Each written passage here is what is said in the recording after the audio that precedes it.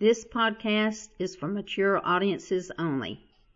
Hi, my name is Claudia McMichael, and I wrote and lived the other me. Notable Anecdotes is one of my favorite chapters because it is about real people and their own personal experiences with ESP. The first one is Baby Blowout. Ricky and I were so excited. The pediatrician had given the okay to take baby Courtney out of town after having her 6-week checkup. We were making the 100-mile trip to our hometown to see all of the grandparents. Courtney had changed a lot in 6 weeks, and the grands were chomping at the bits to see their granddaughter. Ricky was coasting along at 75 miles an hour. I know, many of you don't remember when the legal speed limit was 75 miles out on the open highway in most places, but unfortunately for car crash victims it was. People were actually driving around him because they thought he was going too slow. We had just passed a sign that said we were 36 miles from our destination when I very calmly said, "Ricky, you're going to need to slow down right now because we are about to have a blowout." He glanced over at me as if to say, "You have got to be kidding." But one look at my horrified expression told him I meant business. He started to decelerate, but found it hard to take the speed down that fast. I told him to hurry. Now, no judgment, please. Remember, this event took place 44 years ago. I know you might have a difficult time remembering an infant car seat in the 70s, but visualize this. Courtney's was made to fit a front seat bench, not bucket seats. It had 2 pieces of metal which hung from the front to the back over the seat, and that is the only way it was attached. No straps of any kind to secure it. There was a padded bar that you lifted to place your babies into the seat, and then you lowered that bar. There were no security straps to keep them from toppling over. You had to stuff baby blankets or towels all around the baby to keep them erect and from falling to the bottom of the seat. I know there must have been safer ones somewhere, but this was given to me at my baby shower and was touted to be the safest car seat on the market. It was a pretty shade of blue. The only safety precaution was when the driver put his left hand on the steering wheel and jerked his right arm in front of the child. The arm was used as a human barrier to keep the child from crashing through the windshield when the driver had to make a sudden stop. It's a small wonder toddlers of that era had working larynx after they had been clotheslined repeatedly by their parents. Remember, it was considered unsafe for a child to be in the back seat, even if being held in the arms of the mother. Oh, for the good old days. As Ricky quickly slowed down from 75 to 35 with cars honking all around us, he said, "Well, maybe you're..." No. He hadn't even gotten the word "wrong" out of his mouth when the front of this 1973 Chevy sounded like a bomb had exploded. Even going as slow as he was, he had to wrestle the car over to the shoulder of the road. Ricky was always the cool guy in emergencies, taking charge and always knowing what to do. But when I looked at him and saw that he was trembling, I knew he was in bad shape. He looked like he was about to cry. Finally, he leaned over the bench seat and put his arm around Courtney and me and held us for a few seconds and then said, "We could have been killed. Claudia, how did you know? You always know. It was a vision, wasn't it?" I said, "Yes, but Ricky, I saw it in time and we're going to be okay. Let's put on the spare and get on the road before someone knocks us into a ditch." I thought the crisis was over. Naturally, When dealing with someone having OCD, the crisis had only begun. It was followed by questions like, what if he had been driving 75 miles an hour? We could have turned upside down or rolled over. We could have hit another car and killed everyone. Oh, God, think of the lawsuits. I reminded him we had good insurance, but that didn't do much in taking the sting out of what had just happened. Finally, I said, Ricky, you had better not ruin this trip for me. It's been a long time since I've been home, and I don't want to spend it listening to would have, should have, could have. He laughed, then agreed not to say anything to the grandparents. Over the years, he began to accept that life with me would never be dull. He once told me he heard men at work complain all the time about their boring wives with their dull lives. I asked him what he said about me. He said, Claudia and I don't have that problem. She's very creative. You can take that statement any way you want to, and you would be right. A kiss goodbye. My mom and I were waiting impatiently for the nurse to come into my mother's room to start preparing her for surgery. Her diagnosis had been cancer of the kidney, and it needed to be removed immediately. She was sitting up in her hospital bed, giving me a list of things to do after her surgery was over, and I left for dinner. James and Melinda would be there shortly. Mom suddenly stopped talking in the middle of a sentence. I watched her staring out in space and thought she was trying to remember something else for me to do for her. She turned her face towards me and said, Did you see him? I thought she might have seen her doctor in the hall, and I turned around to look. I told her that there was no one there and that I doubted she would see her doctor until after the surgery. She looked at me with a glazed look and said, Not the doctor, Ray. Now, my mother kept her mental faculties until the day she died. Years later, she had just reconciled her checkbook before she passed away.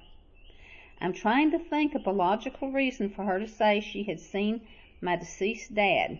I knew they hadn't been in to medicate her because I had brought her in at 5:30 in the morning and no one had given her anything.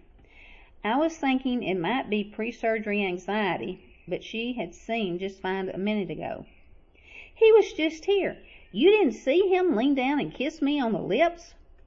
Claudia, he told me he forgave me and that everything was going to be all right.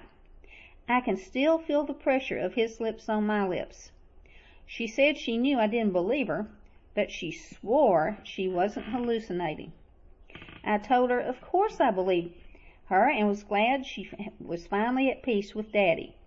But what I wanted to say was, Woman, you just had a freaking vision.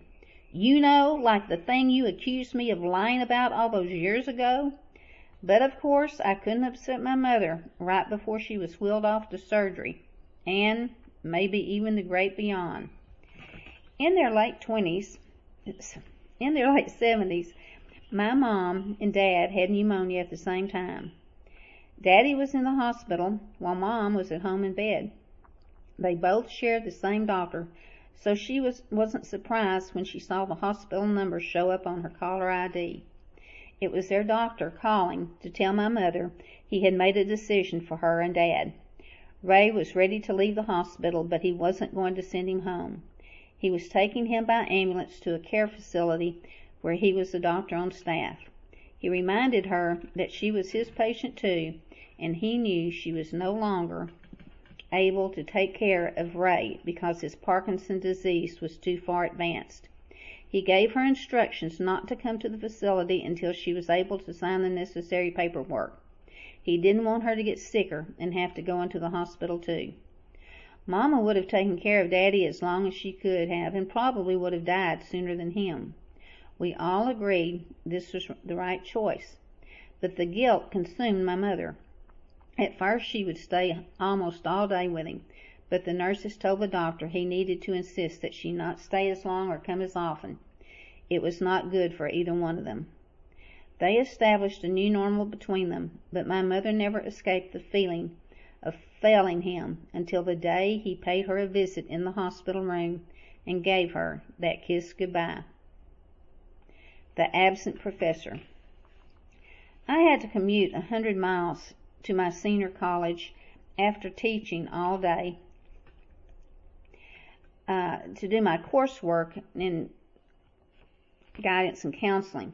I had just put my purse on my arm and was about to walk out of the door to my car when I had a vision. In my vision, I saw a mall which I had to pass every day I went to college. I thought that was strange because I never had time to stop and shop. I was cutting it close to arrive on time. I got in the car and had another vision immediately.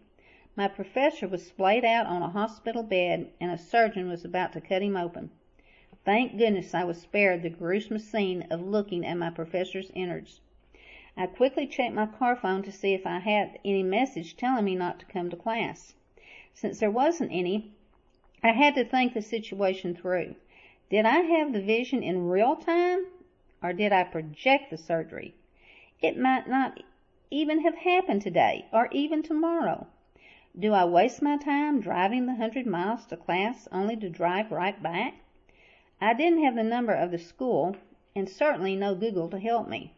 But what if it was happening right now as I saw it, and he had a substitute? I would miss out on the lecture and homework assignment. Finally, I convinced myself to go. In college, there used to be a rule about how long you waited for the lecturer. I think it was 15 minutes for a master's degree person and 30 minutes for a professor. I sat in class with my fellow students debating whether I should tell them this night was a wash, and we might as well leave because our professor was being snipped open even while we watched the clock on the wall. Someone from the office poked her head in the door and told us our professor was having emergency surgery for a ruptured appendix, and we would be notified when he was able to return to class. Well, I drove all of that way for nothing, but since my first vision was of the mall, I took that as a sign to stop and shop. Perfect preacher. I was sitting in my usual pew in church, getting ready to listen to one of my all-time favorite Baptist preachers giving the sermon when I had a vision. I saw him at the podium telling the congregation he was leaving. I was so sad because I knew what a bad preacher was like, and he was just the opposite. I grew up dreading church because it was all fire and brimstone in my Southern Baptist church, and yelling to us sinners that we were all on the road to hell. I remember when the pastor wanted more money in the church coffers than just the 10% tithes or the jingling coins in the passing plate, he knew what to do to make it happen. He would signal the deacons to close and lock the 2 front doors. That's right, we were held captive. The plate would be passed around, and a deacon sitting at a table up front would count the money. With a shake of the deacon's head, we would know if the plate was coming down the aisle again. Of course, the entire time, the preacher was bringing the wrath of God down on us from the really tall pulpit. I've seen that plate pass under my nose 4, sometimes 5 times before the signal was given to unlock the doors. Now that is a bad preacher, especially when we saw him drive off in his new car the next week. We had a saying in the South that if a Baptist preacher stayed in the same church for his entire career, that was not uncommon, he would be there from birth till dirt. During the Vietnam War, that adage would apply many times. The preacher could be present at your christening or baptism and later preach at your funeral. It is because of my bad experiences with church that I watched with a heavy heart as my sweet pastor climbed the steps to the pulpit. He gazed over the congregation and began to speak of his time with the church. He was very straightforward and said up front that he was not retiring, but he was leaving the church. Then he resigned. In hindsight, I sat there as I was listening to the audience mumbling and sighing and thought, what would have happened if I had stood up and said, "Hey, our preacher is about to quit. Please, let's not let him leave." I knew there would be older members that probably didn't think he put enough fire and brimstone in his sermons. When he left, so did I, straight to the Methodist Church. I miss my Baptist hymns, and I still have my Baptist beliefs, but I don't miss having the bejesus scared out of me on a Sunday morning. Friendly sightings.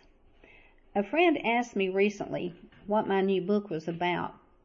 I told her extrasensory perception, and she immediately said she thought she had ESP. I asked her to describe her experiences. She said she had the first one when she was about 10 years old. Her dad was a Methodist minister, and so they routinely made visits to members' houses. Her father told her before she went to bed the night before that they would go on a visitation the next day. That night she dreamed about the house they would be visiting in great detail, much like my mom's visions. Every piece of furniture and figurine stood out in her mind. She even knew the layout of the house, and even though she knew she had never been there before. The next day, after the family invited them in, my friend stood there in total awe. She recognized everything from the pictures on the wall to the objects on the table. She asked her parents if they had ever been there before, but they said no, they had not. I asked her if this event scared her because she was so young, but she told me no, not at all. But to her surprise, this would not be the last experience with ESP. The second event happened before her high school graduation. She had a strong premonition that something would mar her celebration. A favorite aunt and uncle had accepted an invitation to come to her big event.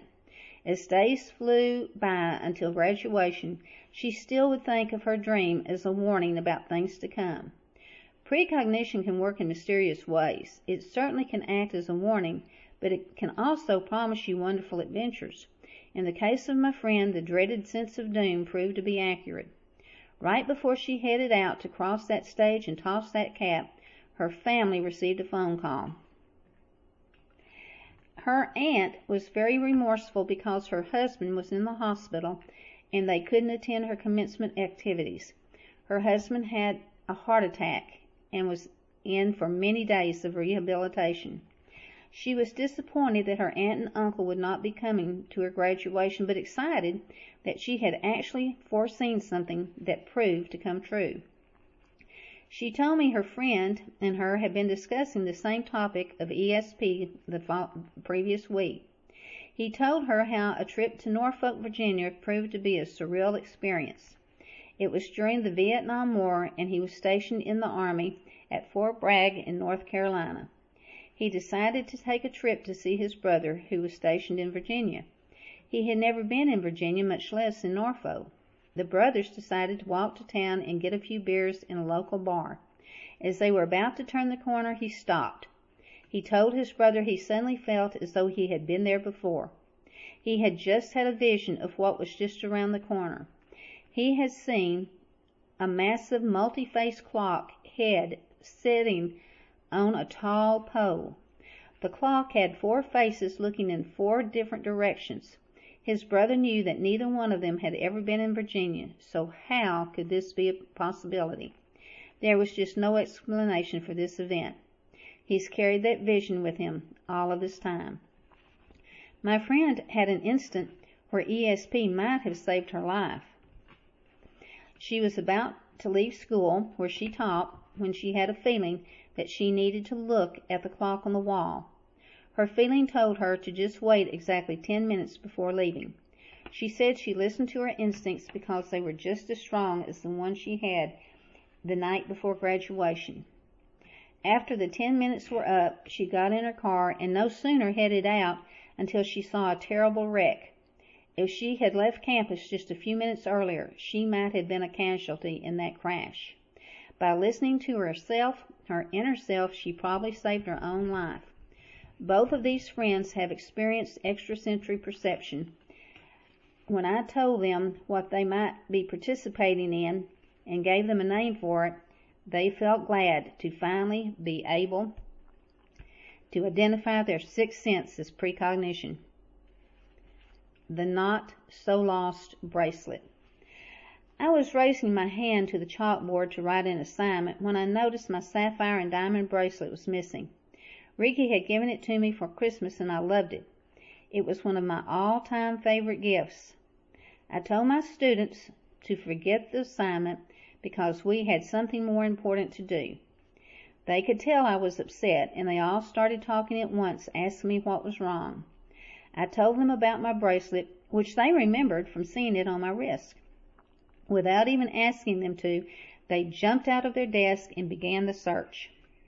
Bless their little 8-year-old hearts, they started planning a rescue mission. They wanted me to make a list of every place I'd been and write it on the board. Then, as a group, we went to my car. While I looked inside, they were scouting the parking lot. Next was the gymnasium. Luckily, the gym was empty. They searched every square inch. They even walked me to the office where I picked up my mail. My principal was walking towards the office when he noticed a group of kids waiting in the hall. Later, one of my students told me that he had asked them if they were all in trouble. They thought that was funny because Mrs. McMichael's class never got in trouble. I don't know who felt worse about not finding the ring, the children or me. Oh, I dreaded telling Ricky I had lost my beautiful bracelet. A week went by and still no bracelet. I had even put up a poster at the filling station I had gone to before class. Ricky asked me if I had tried to visualize its location. Oh my goodness, that thought had never crossed my mind. I went to bed that night knowing I would wake up with the answer. I was awakened with a noise in my head that sounded like a ping of metal hitting the floor. I opened my eyes and saw my bracelet lying on the gym floor. I couldn't wait to get to school. I asked the secretary if she could put in the morning announcements that I had lost my bracelet in the gym the previous week. About 5 minutes after the announcements, a 5th grade girl who I had taught in 3rd grade came to my room and told me who had it. She had spotted it sparkling on the gym floor exactly where I had seen it in my vision. The student showed the bracelet to the teacher's aide who was on duty. He convinced her to give it to him for safekeeping until he could turn it in to the lost and found. He put it in his pocket and never turned it into the office. I gave the girl the money, which to her probably seemed like she won the lottery. I kept expecting the aide to come to my room and return my bracelet. Finally, after the kids left for music, I went to the office and explained what the student had told me about who had the bracelet to my principal.